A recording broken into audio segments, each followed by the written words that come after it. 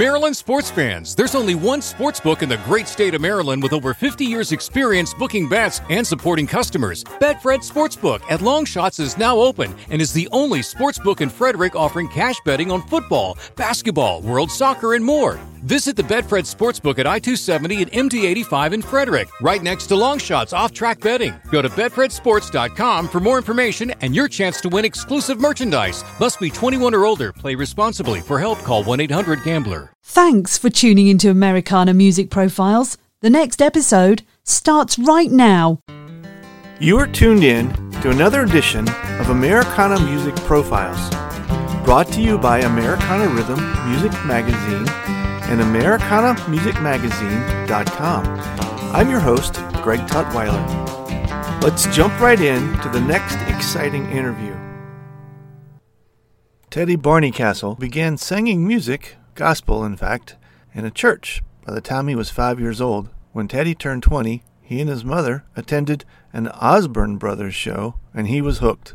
After years of being a rock and roller, it was all bluegrass. After several stints in other bands, he helped form the band he is now part of, called the Goodfellas, featuring multiple charting songs over the last several months. Teddy joins us on this edition of Americana Music Profiles to talk about his band and their new music. Hi, Teddy. Welcome to the podcast. Hey, thanks, Greg. Appreciate it. Glad to be on board with you today. Yeah, man. Thanks for taking the time out of your day to chat with us and let us learn a little bit more about what you're up to with your music. I think you said that you are in North Carolina. Yes, sir. Yes, sir. Based out of North Carolina. Yes, sir. Is that home? Been home? It's home. Yeah, but we when I say we I talk about my family and I. We lived in Texas for a few years. Okay. And done a lot of music in Texas while we were there, and came back to North Carolina. And it's kind of odd where I'm located in North Carolina. I'm in Stokes County, but we border the edge, Virginia, Patrick County. Oh yeah, and sure.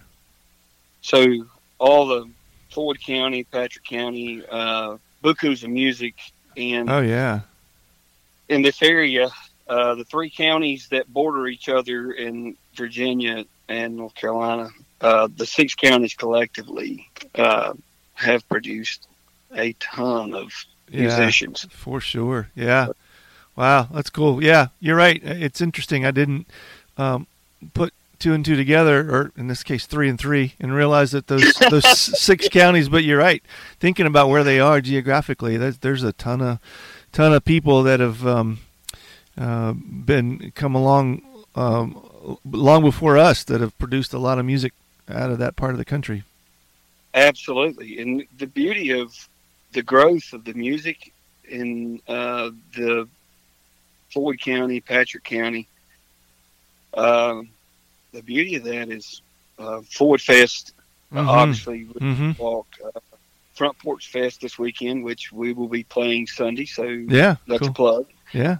But the beauty of it is who could have planned those festivals being in our back door and being as big as they become. Sure. So yeah. It's I think it's something much bigger than I am that designed that. I mean, just because it's just when you sit back and look at it and think about it, it's like that's kind of odd. Yeah. It would. Yeah, I imagine somebody has done a study or written a book somewhere about that, because obviously Bristol's not that far away, and that's considered the birthplace. So maybe it's a funnel through those counties to get to the beginning of all of this in one way or another. Yes, I'd say if you just follow the Appalachian Trail and just kind of follow left to right. Yeah, it for sure. Tells the story. Yeah. So you did you grow up playing music? Did you grow up in a musical family? I did grow up in a musical family. My as far back as my great grandfather. My grandfather played. His cousins, which were still is. My grandfather's passed on now, but he was distant cousins with the Easter brothers. He was an Easter. So, yes, music has always been a huge part. My first real taste of it, I guess, that I can remember, my mom and my oldest sister and one of my aunts had a gospel trio, and we traveled to churches all around the area. And more than one time, as a 5-year-old, with the old tape recorder with the red button you had to push. I'm starting to tell my age now. Yeah, no, I'm with you on that one. More than one time, I fell asleep on the front pew of a church with that recording. My mom and sister and aunt. But I wish I knew where they were at. I would love to be able to go back and hear them. But, yeah. Yes, music has always been a big part of my life. And I think reading through some the press notes, like a lot of young boys in the high school ages, you kind of took a side trail into some rock and roll music. Oh yeah, when that was what really got me, into music to begin with. I mean, I knew bluegrass, but I didn't know a whole lot about bluegrass. Mm-hmm. And I came up, my mom playing Carter Family records and some Osborne Brother records, and there were some guys around locally that were pretty well known, done several tours with Lester Flatt, called the Boyd Brothers. Mm-hmm. And they would come over to the house when I was a kid, and they would play. But my introduction into music was truly rock music. And I figured out that I could sing by the time I knew I could stay on pitch at 5 and 6 years old, because I was singing those notes. And then by the time I got to 14 or 15, I had really gotten into listening to the variations of voices and rock music. And a good friend of mine, I'll never forget it. I walked into his room, and his parents, he lived with his grandparents, and they were real hardcore bluegrassers. And he put this album on, and it was a band called Quicksilver. And when I heard the harmony parts, a light bulb went off. Yeah. But I didn't recognize it right away. Yeah. So I knew the harmonies were the essential part of the music. I'm starting to pick up on all these things now and piecing the puzzle together in my head. And played in rock bands, and ironically enough, the first rock band I ever played in, which was 35 years ago, we actually got the three that's left. We actually got together last year and played for the first time in 30-some years. Oh, it was a blast. Wow, that's cool. Yeah, it was. It was, and part of that was challenging myself a little bit. I was wanting to see where I was at vocally, in reference to what the music was when I was in my 20s. Yeah. And I think I did okay. Yeah. For the most part. I mean, I think I did all right. That's cool. Yeah, it's definitely a different style of music. I think that's probably why the bluegrass singers last a lot longer than the rock and roll singers. It's not near as straining on the voice. The regiments of it, no. And you get to, bluegrassers, they'll throw an instrumental in, or you'll have another lead vocalist that has the capability of giving the front man a break, where they can rest. And otherwise, vocalists in bluegrass, especially the high tenor guys, they probably blow it out, within an hour and a half if they had to do all of it all the time. Right. But even still, my favorite vocalist by far in bluegrass music is still, they're so powerful, and it's just, it blows my mind how strong their voices are as they've gotten older. Mm-hmm. One of my favorites is obviously John Cowan, and Yeah, sure. See, Newgrass Revival gave me the right and told me that it was okay to infuse all my creation, all my musical influences.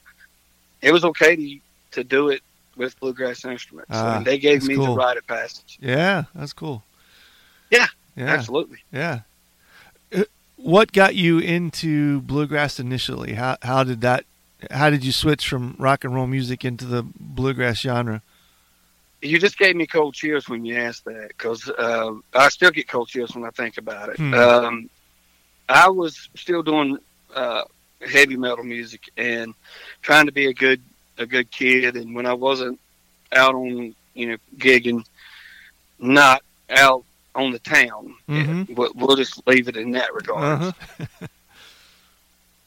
And my mom and my pop have been big bluegrass fans. I mean, as long as I can remember. And they used to do a lot of festivals and a lot of shows. And Mom called and asked me if I wanted to go see a band called the Osborne Brothers. And it didn't register with me. And I asked Mom, I was like, "Are you talking about like Sonny and Marie?" She goes, "No, son, it's the Osborne Brothers, Rocky Top." And then it clicked, and I was like, "Oh." And me being interested in music in general, I was like, "Yeah, I'll go." And we walked into a schoolhouse not far from where I live. And here a kid is, he's got earrings in his ears, and he's long hair, and he looks completely out of place. But I didn't realize that I had found my place when I seen those guys come out, and right out of the gate, I knew who Terry Smith was, who was playing the bass, because at the time he and his brother had a song on CMT called, I think the song title was "Blue Stay Away From Me." Oh yeah, okay. But I recognized him, and I thought, well, what's this country dude doing with this bluegrass band? And then when I heard started wrapping my brain around what was taking place right before my eyes with so little, equipment, and the sound filled the room, and it was just like I had this epiphany, like I had found my calling. Wow. And man, when the intermission came, I jumped up out of my seat and I took off out into the hallways, because I'd watched where Terry Smith and Terry Elbridge went. Terry Elbridge was playing. Yeah. And both of those guys stood in the hallway with me for, their whole break. I'll never forget it. Terry Smith was standing up and Terry Elbridge was sitting down on the concrete floor. And I just stood there. I know I looked like some kind of idiot. I'm bound to, because, it was like somebody who had just gotten a new toy, and they wanted to open it up, but they didn't know how to make it work. Wow. They needed some help. Yeah, that's cool. And ironically enough, Terry Elbridge and I have become extremely good friends. He's my brother. Wow, that's really cool. That is the coolest thing about bluegrass music.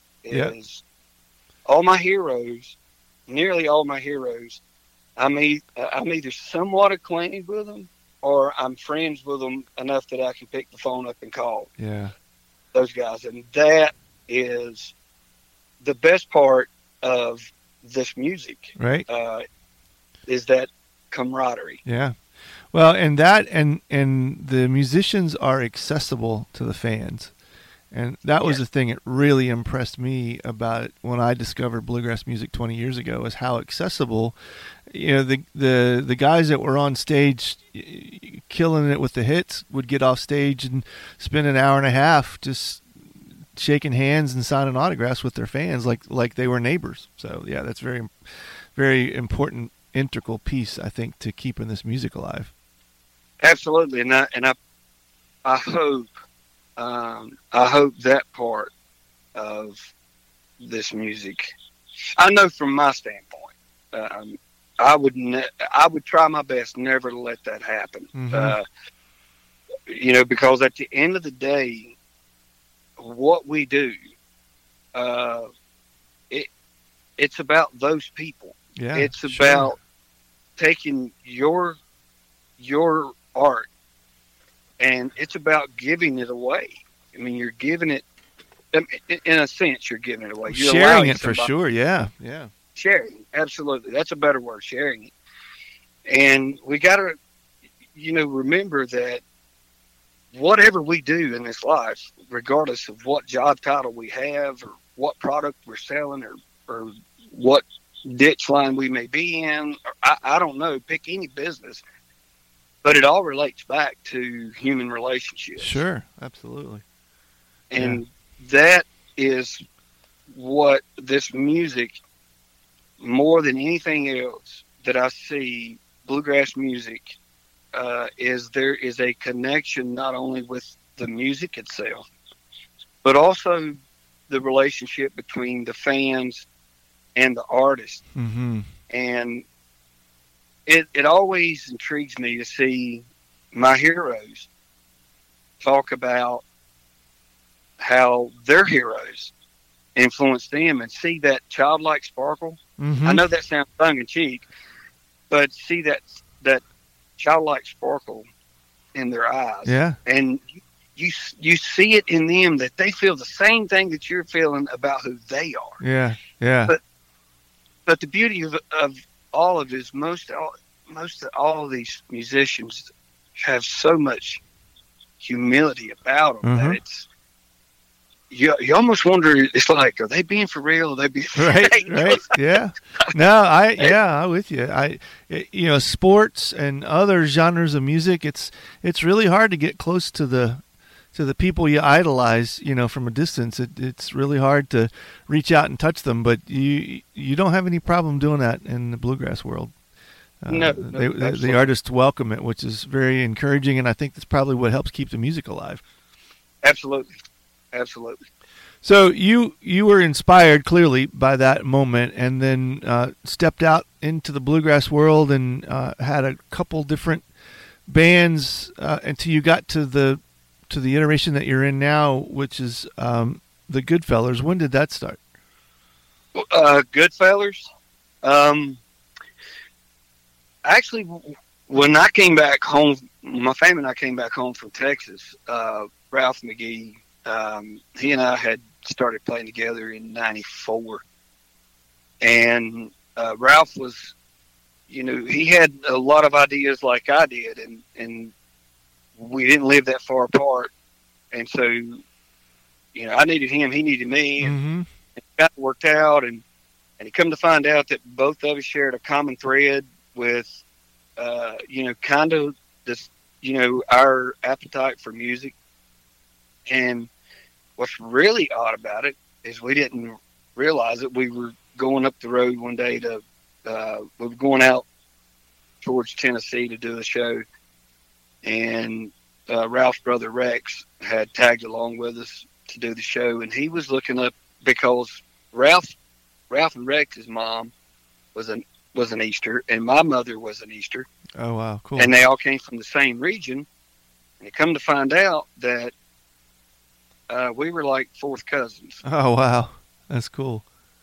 and we'd been together for a number of years, and we never put it all together. So anyway, to answer that question, how Goodfellas came to be was we had started doing corporate shows, and I'll name drop just to kind of give you a general idea. Uh huh. Like, we did a show for IBM at the Masters in Georgia. Okay. I mean, high level, Uh huh. high level corporate private functions. I mean, and they paid really well, Uh huh. but there's an issue with that. Most corporate shows, you're not much more than a prop. You're Right. just background noise. And for a musician, some musicians would be content with that, But for a musician that wants to really share what he or she's doing, money will never satisfy that. Right. Money, right. There's something ticking in that individual that makes them want to get the music out, because they feel like they've got something to share. Well, at the end of 2018, I had gotten to the point that I was, I didn't want to do the corporate stuff anymore. My time clock was ticking, and I was ready, and I was going to go do something on my own or whatever. And we booked our first festival, and we were riding up the road, and somebody asked how we were going to, what our band name was, and we didn't have a band. And I just threw it out there. I mean, it was a dumb idea. But I just said, let's just call ourselves the Goodfellas, because we're always taking lines from the movie Goodfellas and saying them to each other going down the road to pass the time. I mean, It's just, if you travel with musicians, you better find a way to laugh, joke, carry on. But so, you guys have a new album out fairly recently, or on the way? We have an album out that we released right after COVID hit full blast, and we didn't see each other for about 5 or 6 months.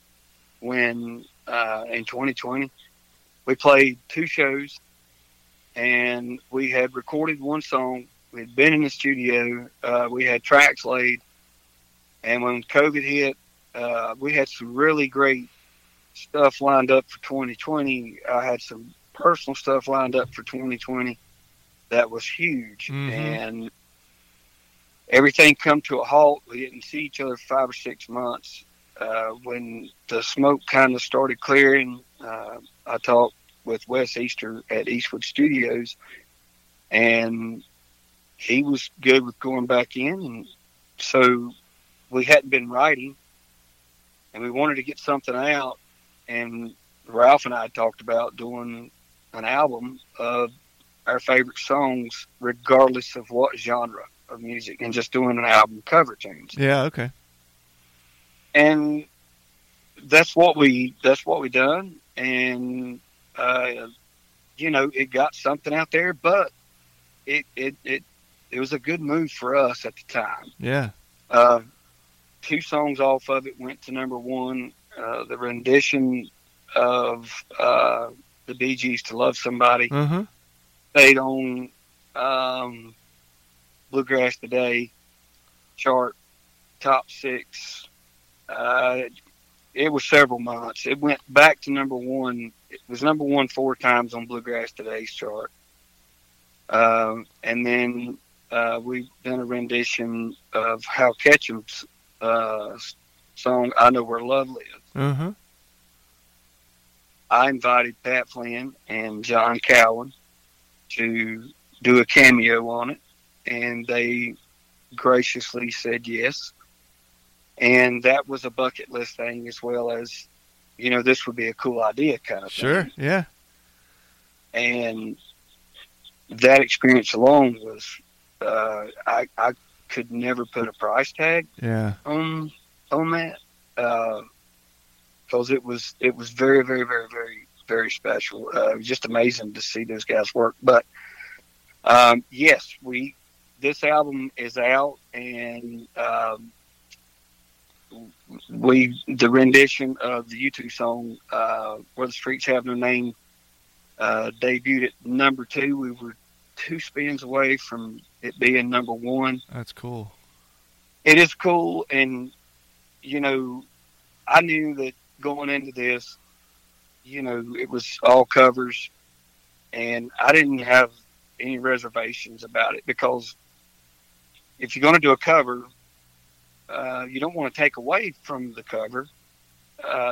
You want to put your own spin on it and complement the cover.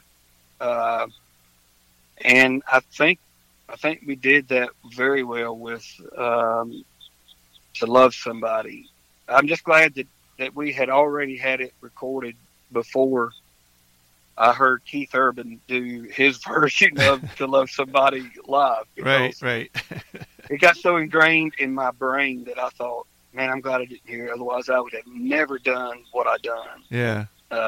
On that song, and then it wouldn't have been mine. It would have been me doing a version of Keith Urban, doing a version of Bee Gees. Right. Yeah. Wow, that's cool. So, where can folks hear the new album? Reach out to you guys, find your schedule, all that kind of good stuff.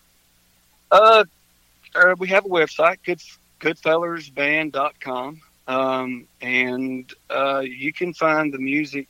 You can find music there. Anywhere that is streaming music, you can find the Goodfellas. Good. You just have to make sure you punch in the ERS and not the AS, because oftentimes folks are like, I can't find it. I said, well, that's because it's ERS. We're Southern. Yeah, we right. don't say fellas, we say fellers. As in FELLERS, Goodfellas. Yes. Yeah. Right, Goodfellas. Yeah. And, it was just kind of tongue-in-cheek kind of thing. Yeah.